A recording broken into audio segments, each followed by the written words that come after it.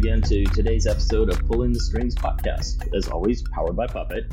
My name is Ben Ford. I lead our community and our ecosystem teams here at Puppet. I'm pretty active in our community as Ben for TK. We may have run across each other every now and then. Today, we're doing something a little bit different for us. We're holding a roundtable sort of panel discussion. So you'll hear maybe a little bit less of my voice and a little bit more of the guests. Maybe that's a good thing. Usually I do a quick introduction of the guests right now, but with this format, we'll sort of do it more hot potato style, kind of a quick introduction to speed things up a little bit. I'll just sort of go around the panel quickly and ask everybody to introduce themselves. Because this is the first recording of 2023, we'll also add on something that we're excited about changing or something new or interesting that we're looking forward to in the new year. So let's go ahead and start off with my old coworker, Nigel. You want to kick us off? Absolutely. So, hey, Nigel Kirsten, Field CTO at Puppet. I was actually just looking something up there to try and make sure I got the pronunciation right. I just discovered this really slightly obscure version of broccoli called Broccolo from Italy that got sent to me in a veg box. And so I decided this year I'm going to be excited about exploring the rest of the species of Brassica oleracea. I also just learned this year that the broccoli family is much larger than we realize it is. Like broccoli and cauliflower aren't really that much different from each other, even though they look very different. And I have Wikipedia right here in front of me, so I can tell you that the family includes cauliflower, cabbage, kohlrabi, Brussels sprouts, Chinese broccoli, and collard greens, which I think is pretty amazing. And if you ever make your own broth at home, do not use any of these plants in it because it'll make your broth taste very bad. Welcome to Cooking with DevOps Platform Engineering style.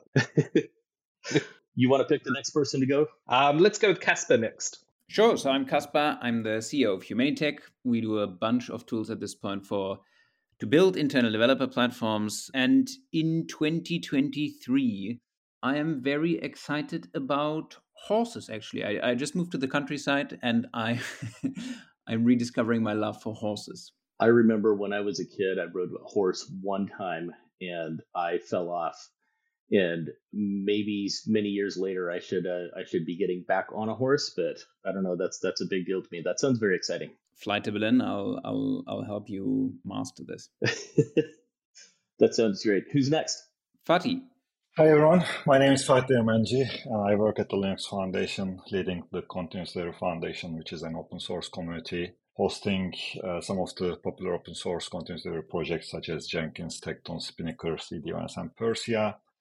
And for 2023, I will try to reduce my caffeine consumption because I drink a lot of coffee, and I will start drinking more cortado because it has higher milk.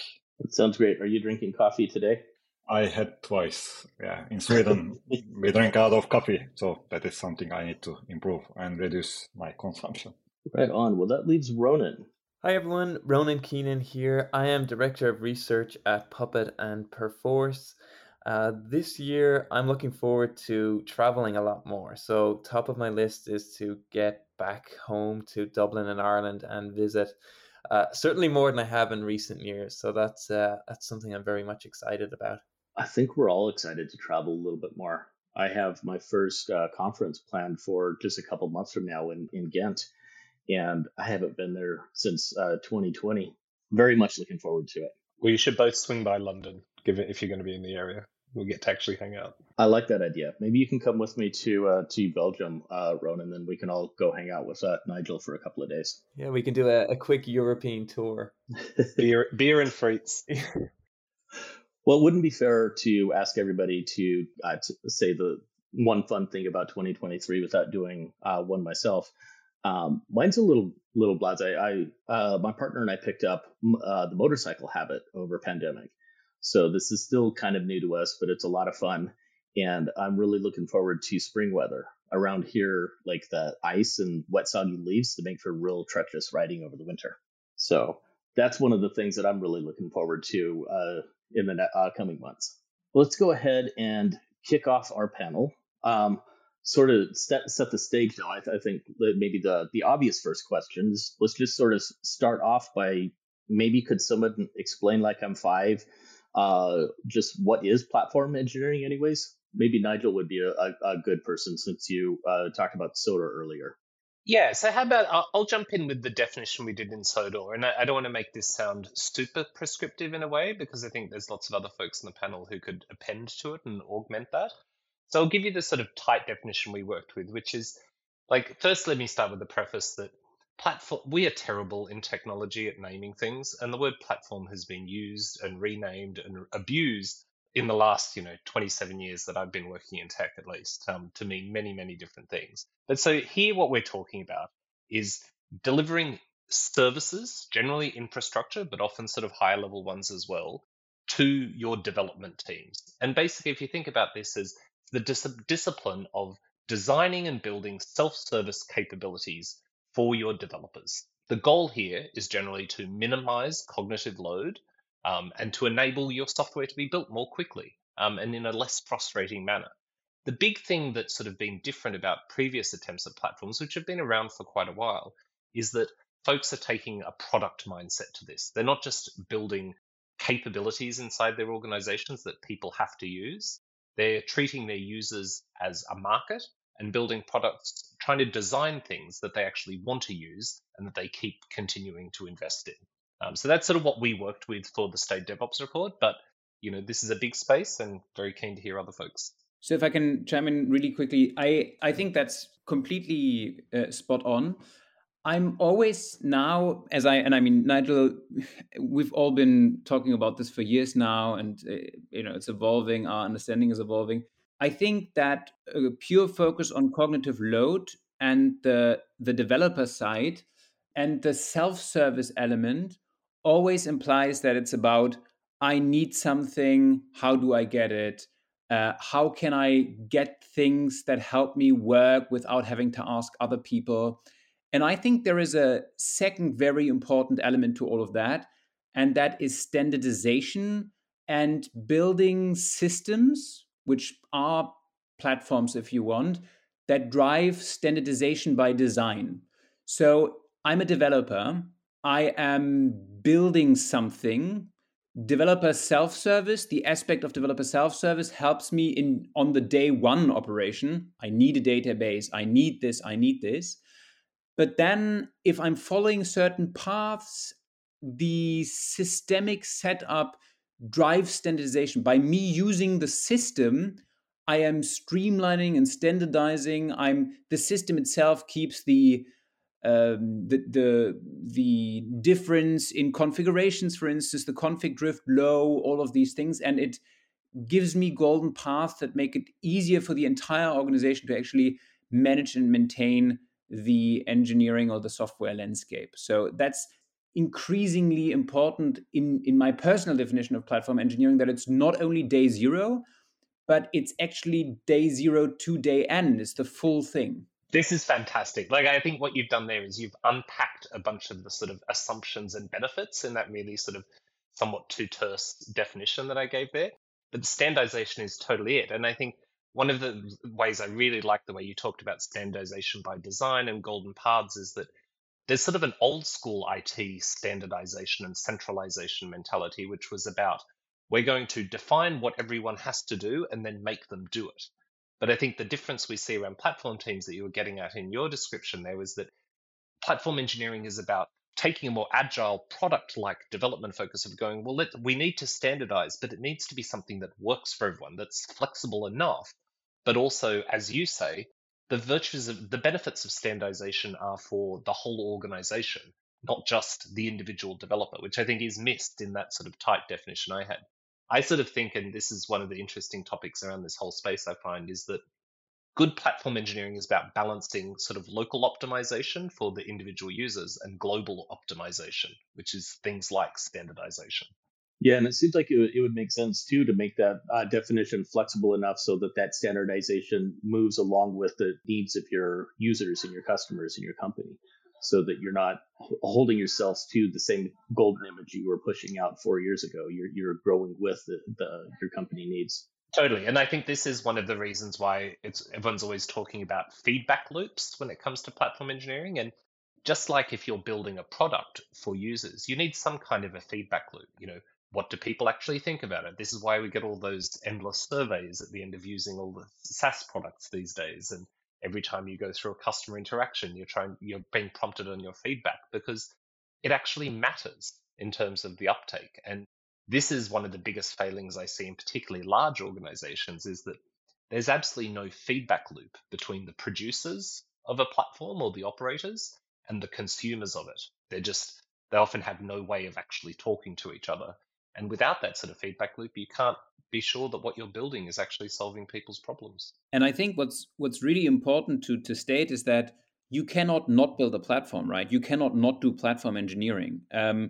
People always ask, like, how do we get started with platform engineering? The thing is, you're already doing it. The question that you need to answer for yourself is, do you want the platform to basically dominate you, or do you want to shape the platform actively, right? If you just have a bunch of CI scripts and Jenkins and like a huge amount of different things tied together and lots of version control systems, and you have these large deployment infrastructure setups, then you sort of have a platform, right? But I think what platform engineering is advocating for is to say, okay, how can we bind these things into an experience that if the developer chooses to follow that experience, and it's 2023 now, we're not forcing them, but we're nudging them to do that.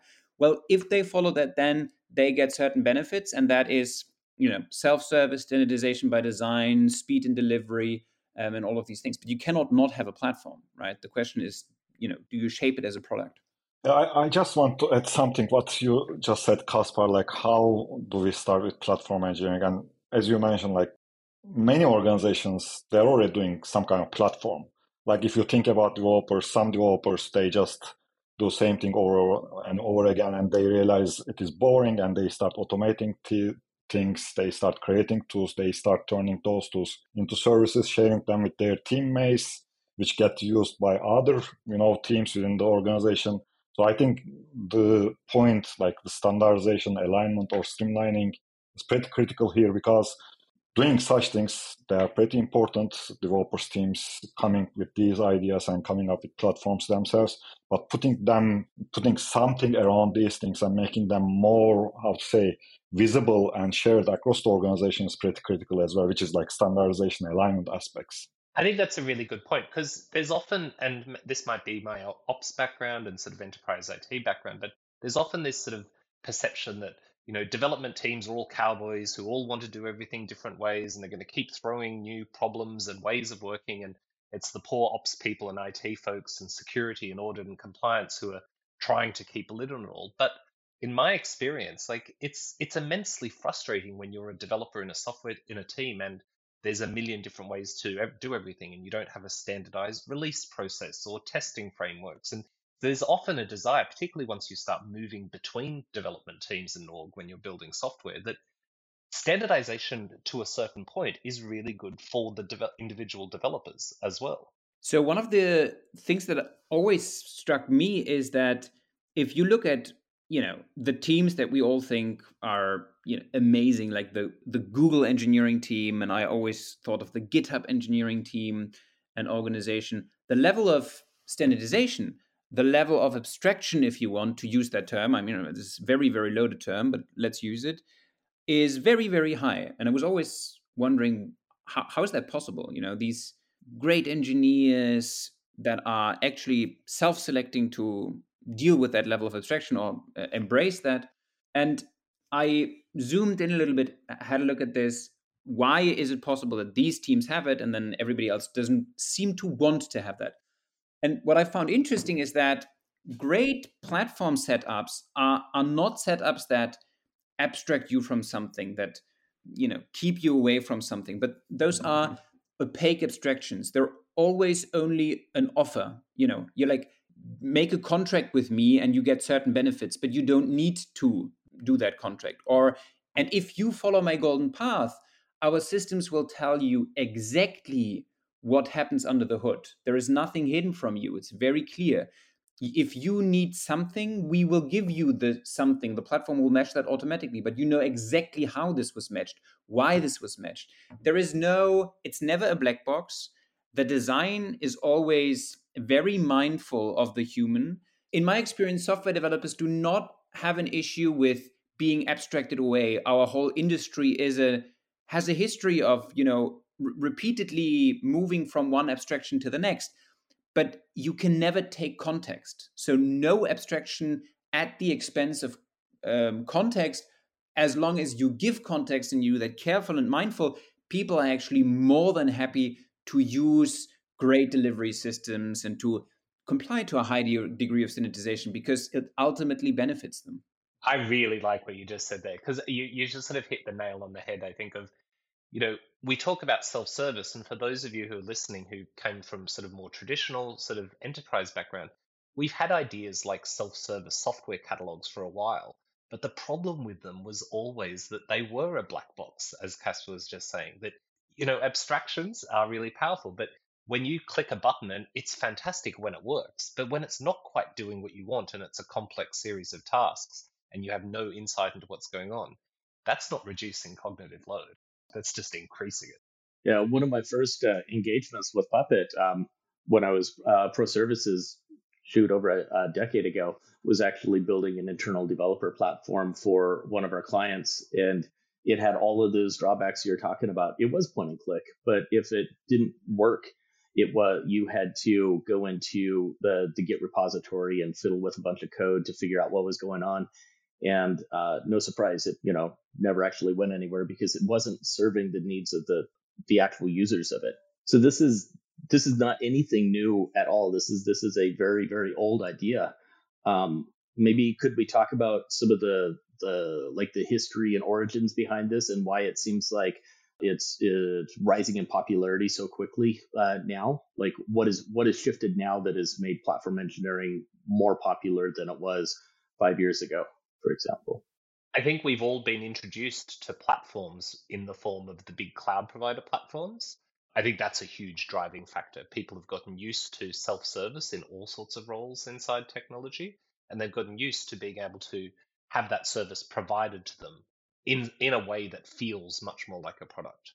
Also, I think, ops teams have been massively overloaded. Developers have been getting frustrated. I think it's just a convergence of a whole bunch of things. But for me, the cloud providers is a really big part of it.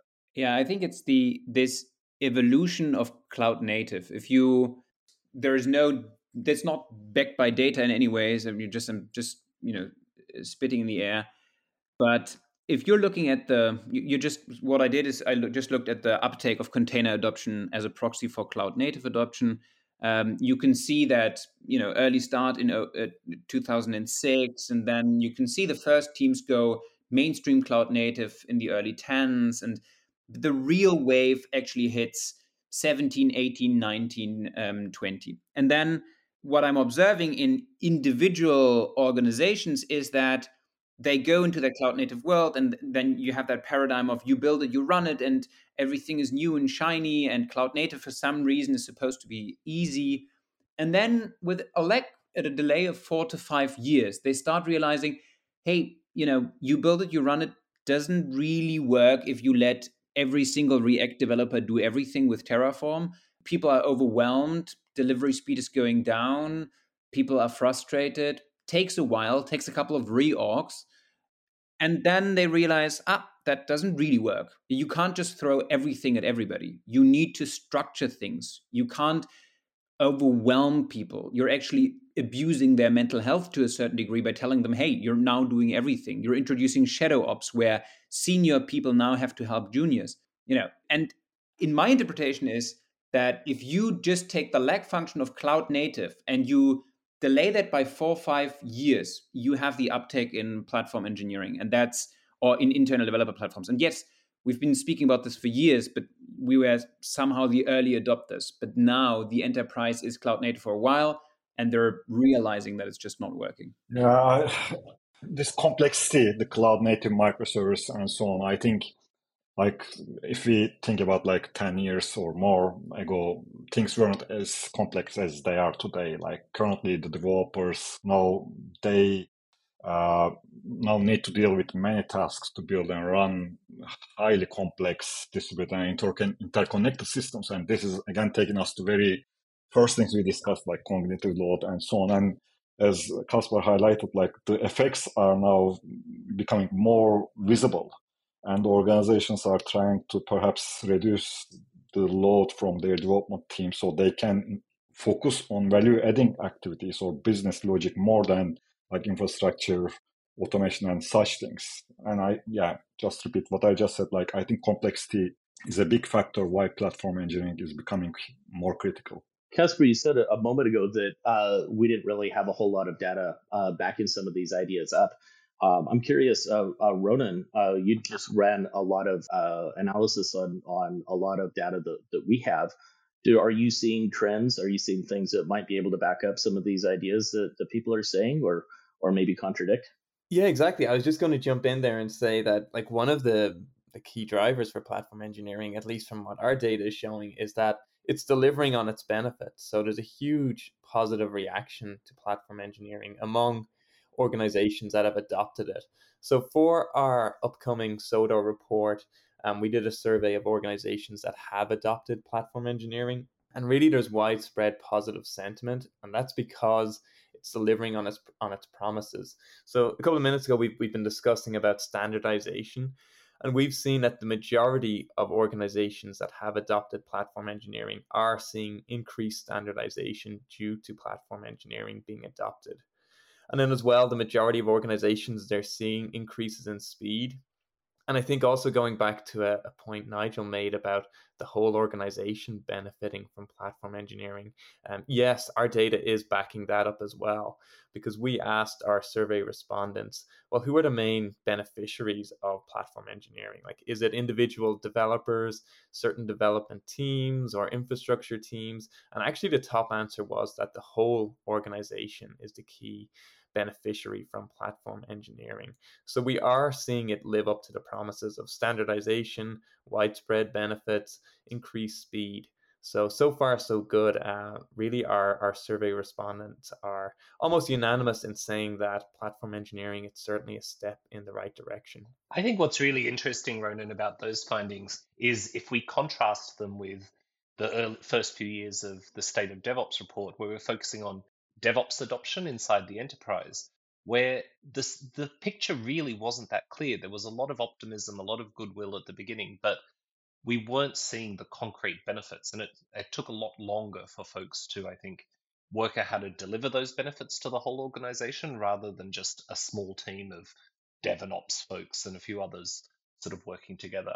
This was the biggest surprise for me for the findings this year. Like, anecdotally, I've seen lots of sort of really good results, but to see the data actually backing this up and that people are seeing really concrete results from what is a relatively young movement in our space for a lot of folks, it was really good to see.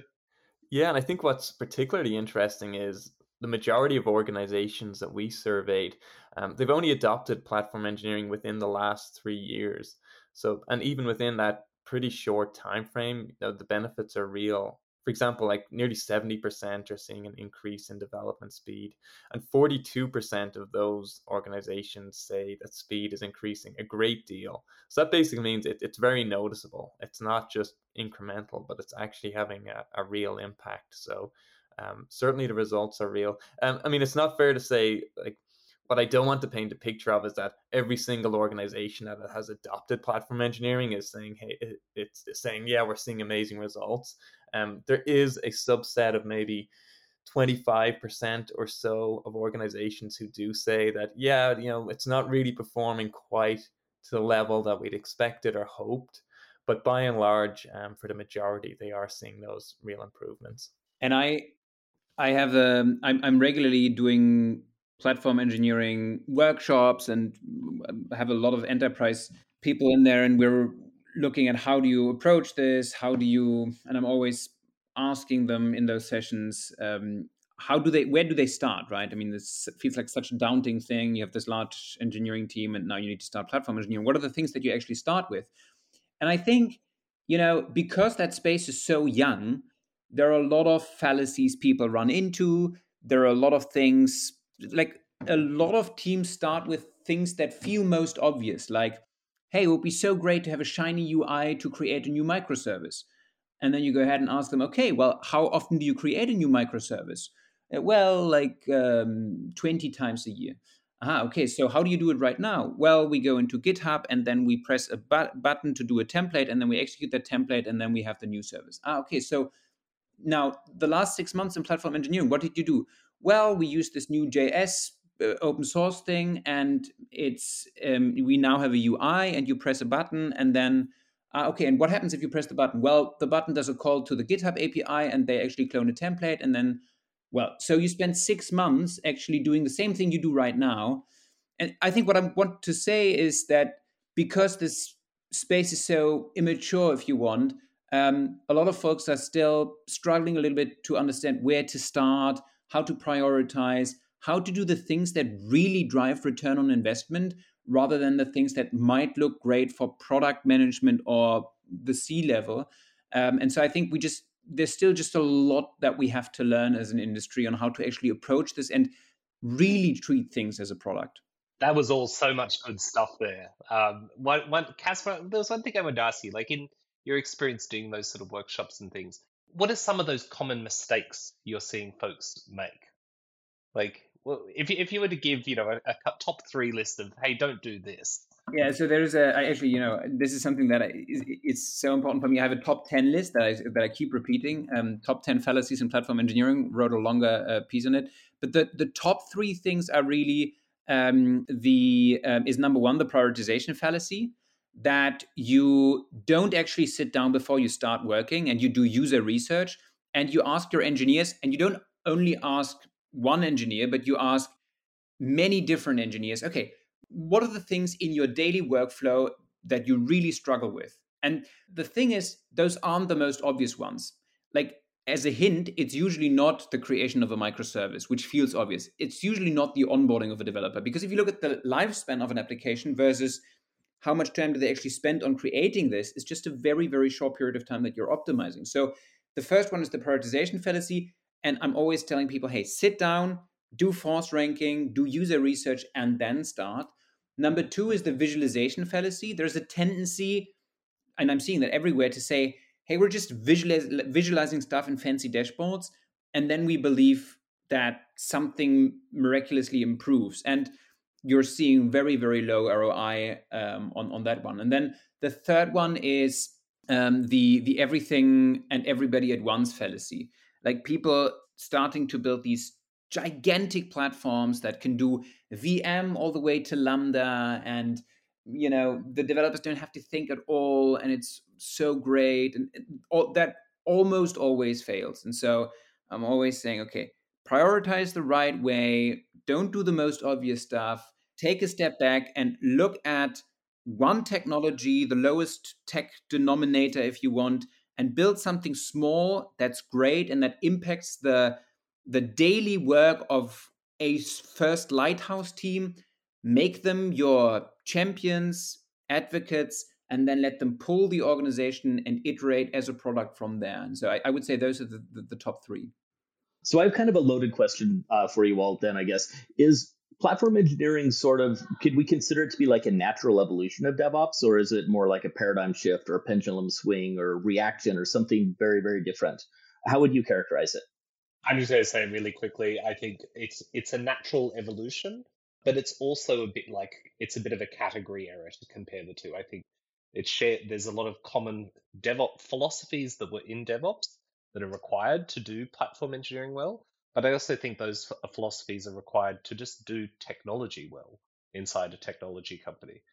So I think they're different, but there is a view that there's a natural evolution that at large scale, to succeed, you're going to have to work out how to centralize certain capabilities so that you can more efficiently deliver them to more people.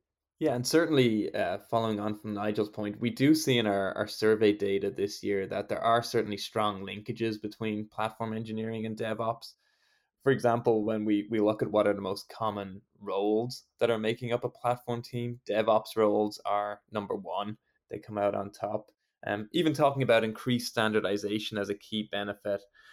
We've seen in previous research that we've done over the years how standardization has been identified as a key part of the DevOps evolution. So there are several linkages there between the two. And we did also ask in our survey about explicitly about the relationship between DevOps and platform engineering. And we saw over 90% of our respondents said that platform engineering is helping them to better realize the benefits of DevOps. So there's certainly a view among organizations that have adopted platform engineering that platform engineering can be a vehicle at least to get more out of the promises of DevOps. Very complementary practices. Yeah, I think that's so spot on, Ronan. Like, I think of DevOps like a philosophy.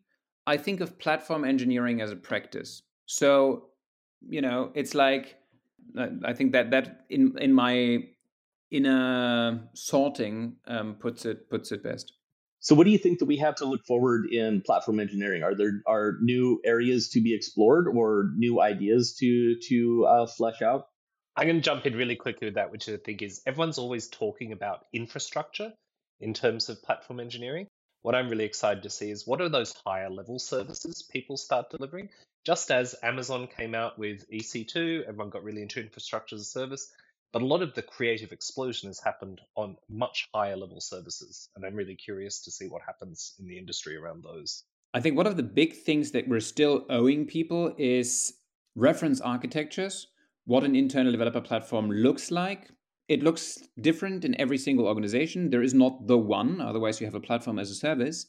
But there are certain repeatable patterns. And one of the things that I really want to spend a lot of time on is looking at these reference architectures, publishing them for people to actually build their own platforms with these things. I think everybody's a little too, I'm showing you this one thing and what to do, this one thing and what to do. I'm really looking forward to stuff that says, hey, this is how a golden path looks. We're using these buzzwords, right? And I mean, I've been heavily using those buzzwords for the last years, but we're not very precise in how could an actual implementation look like. And I think at this point, I've seen dozens and hundreds of them. They are there. There are repeatable patterns. The platforms do. There are a lot of similarities, and I'm so looking forward to actual product content around these reference architectures. Yeah, from my perspective, I think like platform engineering enables developers to do what they are best in doing, like developing software, and the delivery aspects, like software flow aspects, are equally critical as well. So I think we will probably need more focus on continuous delivery aspects, and we need to explore these aspects more because it becomes very difficult for developers to deal with, hundreds of pipelines, thousands of lines of YAML files when they are creating their pipelines and so on. I believe platform engineering will help with these aspects as well, software flow. Yeah, and I don't want to advertise products, but it's an open source thing that we just put out, and it was more of a side thing. It's called SCORE, like a workload specification that allows developers to just on an abstract level describe how their architecture looks like, and then it's actually localized if you want, and the actual executable configurations are created. And I'm just mentioning this because the uptake is so crazy. So we've been using it for years. We said, okay, this should be open source. We put it out November 6th.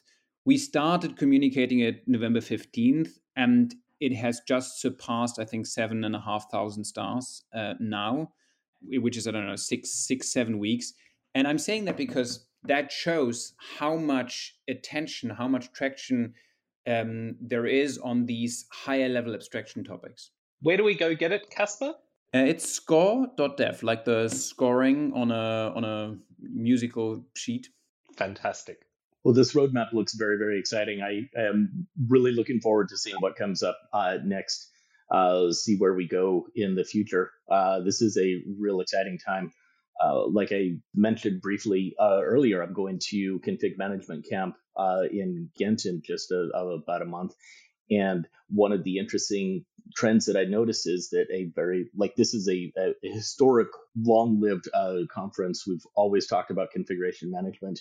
And this year, a lot of the talks are kind of leading towards platform engineering, talking about some of the very same things we're talking about here. It's like the whole industry is making the shift with us, and it's so much opportunity for things in the future. So as we close up here, I think kind of one of the big trend I'm hearing, the thread that I'm hearing here, is that platform engineering isn't like a brand new kind of DevOps or new ideas. It's sort of like natural evolution of how we think about our tooling and about our platforms, and like this little shift in how we think about our own customers and users, and then the needs of their customers and users, and how like the things that we can do that can enable this entire ecosystem and help make everybody's life a little bit easier by giving them the tools that they need and they want to use to standardize on better platforms for everybody. And just a plug here, of course, you can read about it in the annual State of DevOps report that Nigel mentioned and Ronan mentioned earlier, coming up very soon. Ronan, do you have an idea of when people can expect to hear from anything about that? Yeah, our target launch date is January 18th, so not too far away. So yeah, we've lots of in-depth findings and results that we're really excited to share. That is very exciting, and hopefully we'll have this podcast published before then, and people can still look forward to it, right? Let's hope on that. And anyways, that is a wrap for today. Thanks for being here. Thanks for listening, and thanks all of you for your fascinating ideas and insights here. I found myself like scribbling down notes frantically, trying to remember all of the brilliant things that you all said and that I want to remember. But I guess that's what the transcript is for. So this will be one to go back and read the transcript very carefully and get some of these statements back out there. So thanks, everybody, for being here. Thank you. Thank you. Thanks, everyone. Thanks, everybody. We'll see you all next time on Pulling the Strings podcast, powered by Puppet.